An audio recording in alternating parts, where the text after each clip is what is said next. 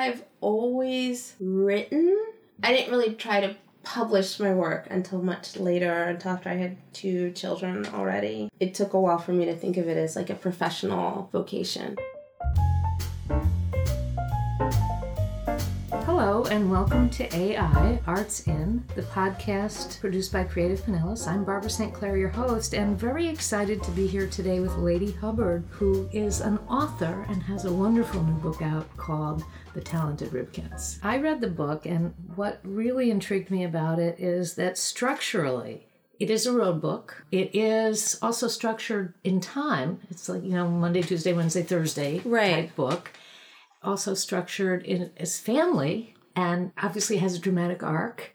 So you are doing these really interesting things with structure. Yeah, well, that's nice that you noticed and appreciated that, because it was actually the structure was pretty hard for me to figure out and work out, because there's a lot of layers. So I feel like everything wound up having more than one meaning because of that, and so trying to figure a way to integrate all of the different things I wanted to do and have it be a coherent whole actually took quite a bit of work. There is so much, for example, that is about the past and history, but to have it very concretely placed in the present at the same time was something I had to really work on. Right, because it doesn't feel like a historical novel. It feels very present. Well, that's what I wanted. I wanted it to have like a forward momentum and still try to incorporate all these other things. It's about an African-American family. They live in Florida. They're called the Ribkins.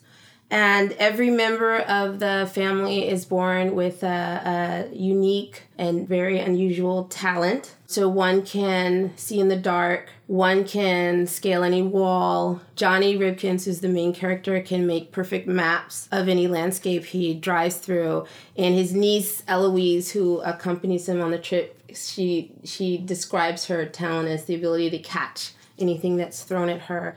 The main plot is a road trip. Johnny Ribkins, he owes someone money, a gangster some money, and he's driving through Florida, digging up money that he's buried in holes in the ground at various points in his past so that he can pay off this debt that he owes. His first stop is the childhood home of his deceased half-brother. And when he gets there, he realizes he has a niece named Eloise that he didn't know existed before. And the rest of the book pretty much is the road trip where he is trying to raise this money. Because all the places where he buried the money had significance in his past, it's causing him to sort of revisit a lot of unfinished business from his past, whereas Eloise has never met any of these people that they encounter. So for her, it really is about sort of discovering who she is and how she fits into her larger family that she really hasn't met before. There's so much to talk about with this book, which I love, but one of the things is that it is Florida. Anybody listening to this who lives in Florida will recognize at least some of the locations, if not all of them. I'd spent a lot of time, when I was growing up, I spent a lot of time here, because my grandparents lived in St. Petersburg. Oh. And so I came to visit them every summer. And actually the character Johnny Ribkins is very much based on my grandfather and sort of the times that we spent together. He was actually a chemistry professor at St. Pete Junior College. He was a chemistry professor as opposed to a burglar or anything like that. So, but in terms of the relationship between Eloise and Johnny Ribkins, it draws a lot on my own relationship with my grandfather growing up. The title and a lot of the themes are drawing upon sort of my reflections on an essay by W.E.B. Du Bois called The Talented Tenth that was actually written in 1903. And I was really interested in that because of the importance that my grandfather put on education. That is the one thing no one can ever take from you, is what is your knowledge, what you have and what you know. So, and I think that's really powerful, because that's really what that essay is about. It was arguing for the need to make a liberal arts education available to African Americans in the South at that time, which was very controversial.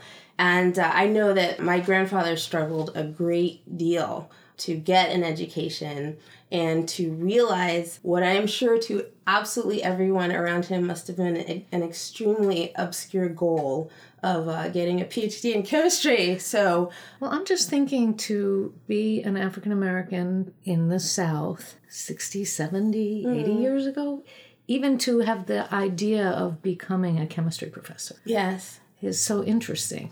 It is interesting. And that's, again, part of what the book is about. All these people have these very obscure talents that don't really make a lot of sense to other people.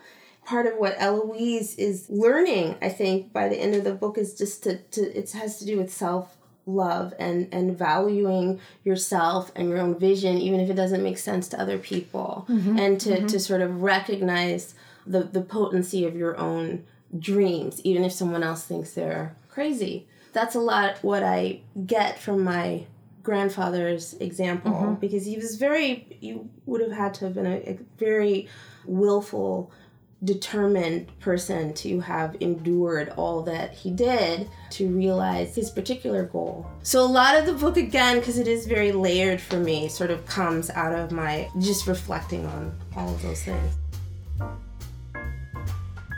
So it's really interesting because you're talking about, the history of race relationships and the African American experience, and Johnny, who's the character in your book, has a whole other story about that same experience that's rooted in the 60s with the civil rights movement.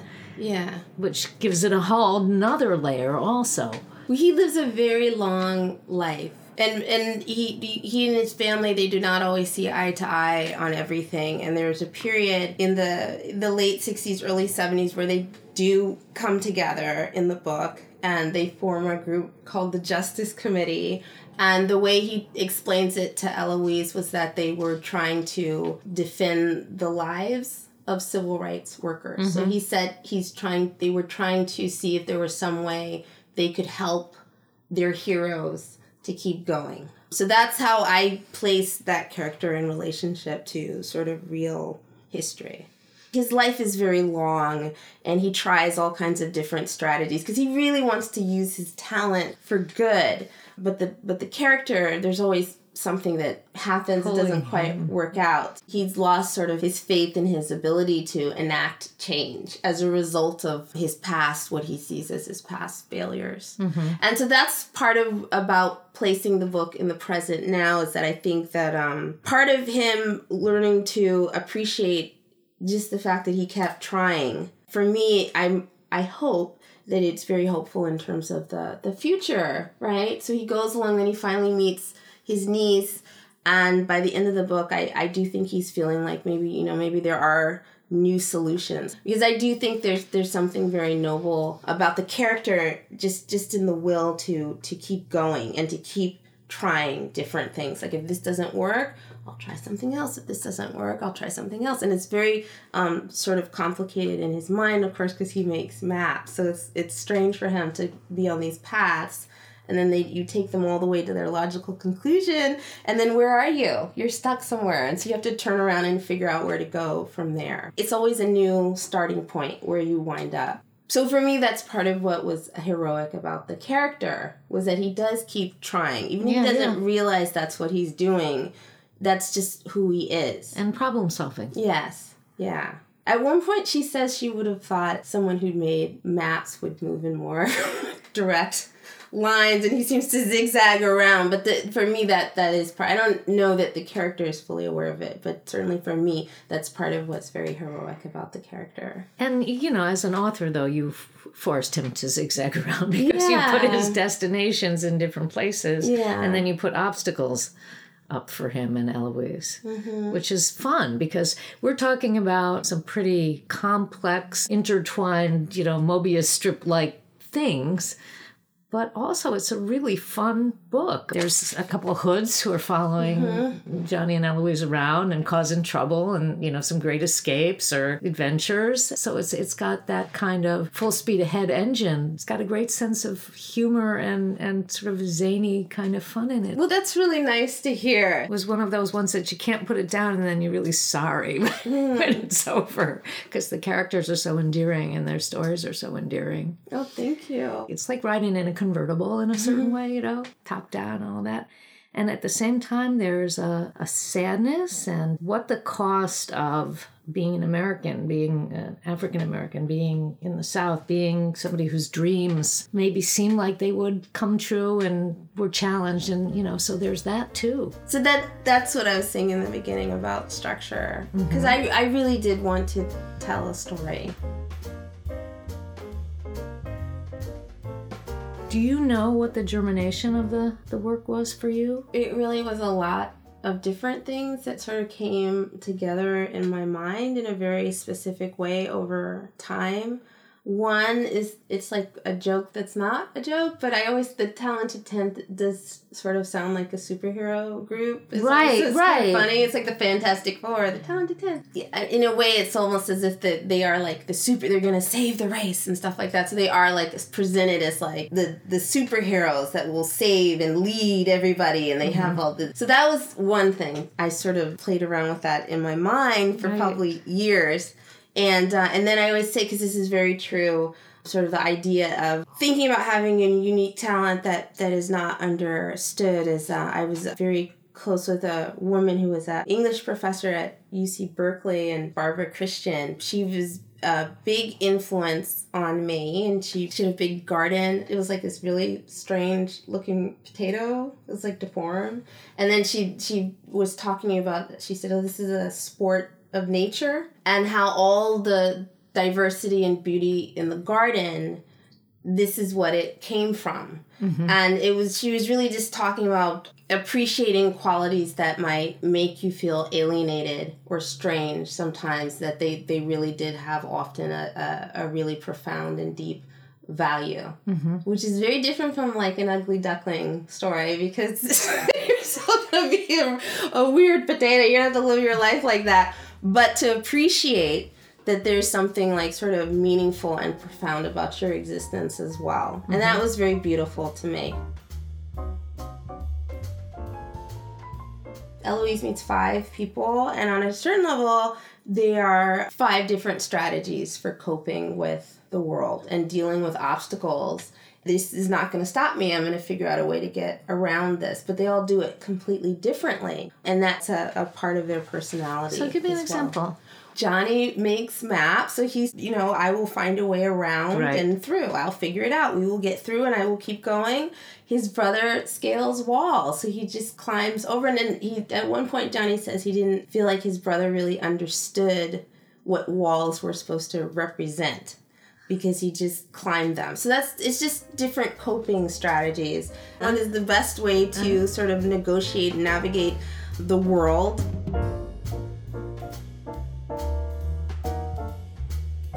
When did you, in your own personal journey, realize you wanted to be a writer?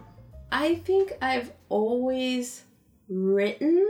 I didn't really try to publish my work until much later, until after I had 2 children already. Oh, wow. Yeah.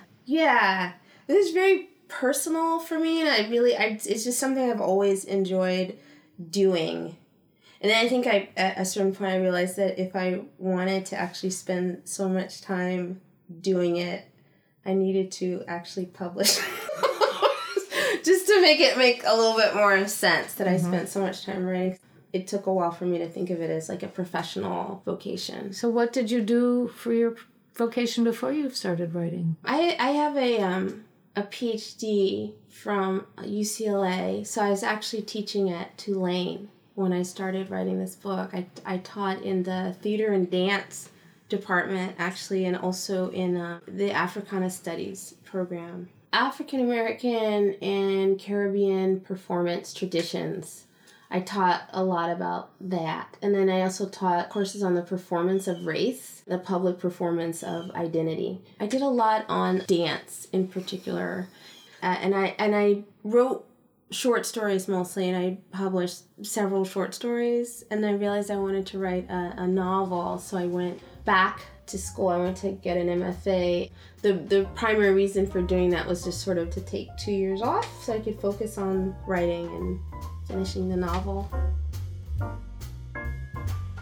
So you were teaching at a university, you had a PhD, did some short stories and said, I need to stop and go to school. And I think you went to Princeton, is that right? I went to Princeton as an undergraduate. Oh, okay. So I got my MFA from the University of Wisconsin at Madison, which was it was a very good experience for me. Yeah, it's a really small program. I had 3 kids with me when I went there because my youngest was 4 months old. Oh my gosh. Yeah.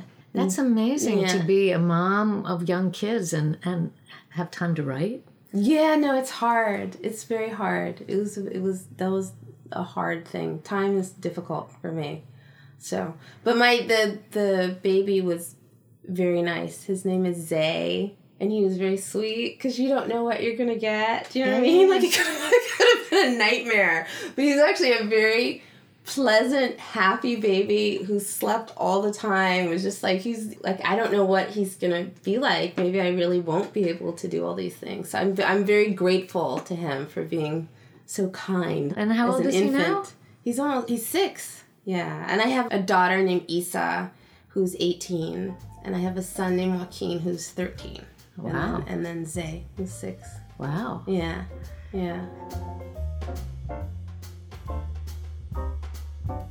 I believe you studied with Toni Morrison. I did. And I was a big fan, and that was a huge reason why I was at Princeton was because I was such a huge fan of hers. She wound up being my thesis advisor. Wow. So I'm surprised sometimes by how open she was to my wild experiments. I was really enamored of language, so I would just try these things, and then I'd be like, wow, look at if you write it this way, it's like this, and I get really into it. And she always encouraged that. Like, it was never like, that's not how things are done, or you can't. She really encouraged me to take a lot of risks in my writing. I would like to talk to you a little bit about your writing process. Did you write a whole outline and then, No. did you? Well, the first chapter of the book was actually a short story that I published, I think, in 2010. And then I didn't start actually writing the novel until 2012 when I went to Wisconsin. So I was just thinking about it and doing other things. It was the characters. Then let me ask you, because you said you had to figure out the places. And I was like, well, why these places? It was actually those logistical issues were probably the last things for me to work out. Just sort of grounding it in actual space and time. Well, one of the things that really struck me, we don't know much about Johnny's father, but we do know he's an artist. Yeah, he can see colors that no one else can see. I'm writing another book that has, it's his father when he was a child. Oh. So it's weird because it's not really a prequel, but it's actually in part about Johnny's grandfather, who's mentioned in the book, the Rib King. But yeah, he becomes an artist, and his issue is that no one else can see the colors he's trying to create and capture. So. Which could be really frustrating, I would think. Yeah. I think this has been a really lovely conversation. Oh, good. Yeah, no, I enjoyed it. I'm Barbara St. Clair, and you've been listening to Arts In, the Creative Pinellas podcast, sponsored in part by the Pinellas County Board of County Commissioners, Visit St. Petersburg Clearwater, and the State of Florida Department of Cultural Affairs. Arts In is produced by Matt and Sheila Cowley, and if you're enjoying this program, we hope you'll take a moment to give us a review. It's easy to subscribe to on your favorite podcast service. You can find more conversations with visual, literary, and performing artists and in-depth arts journalism at creativepinellas.org. Thank you for listening.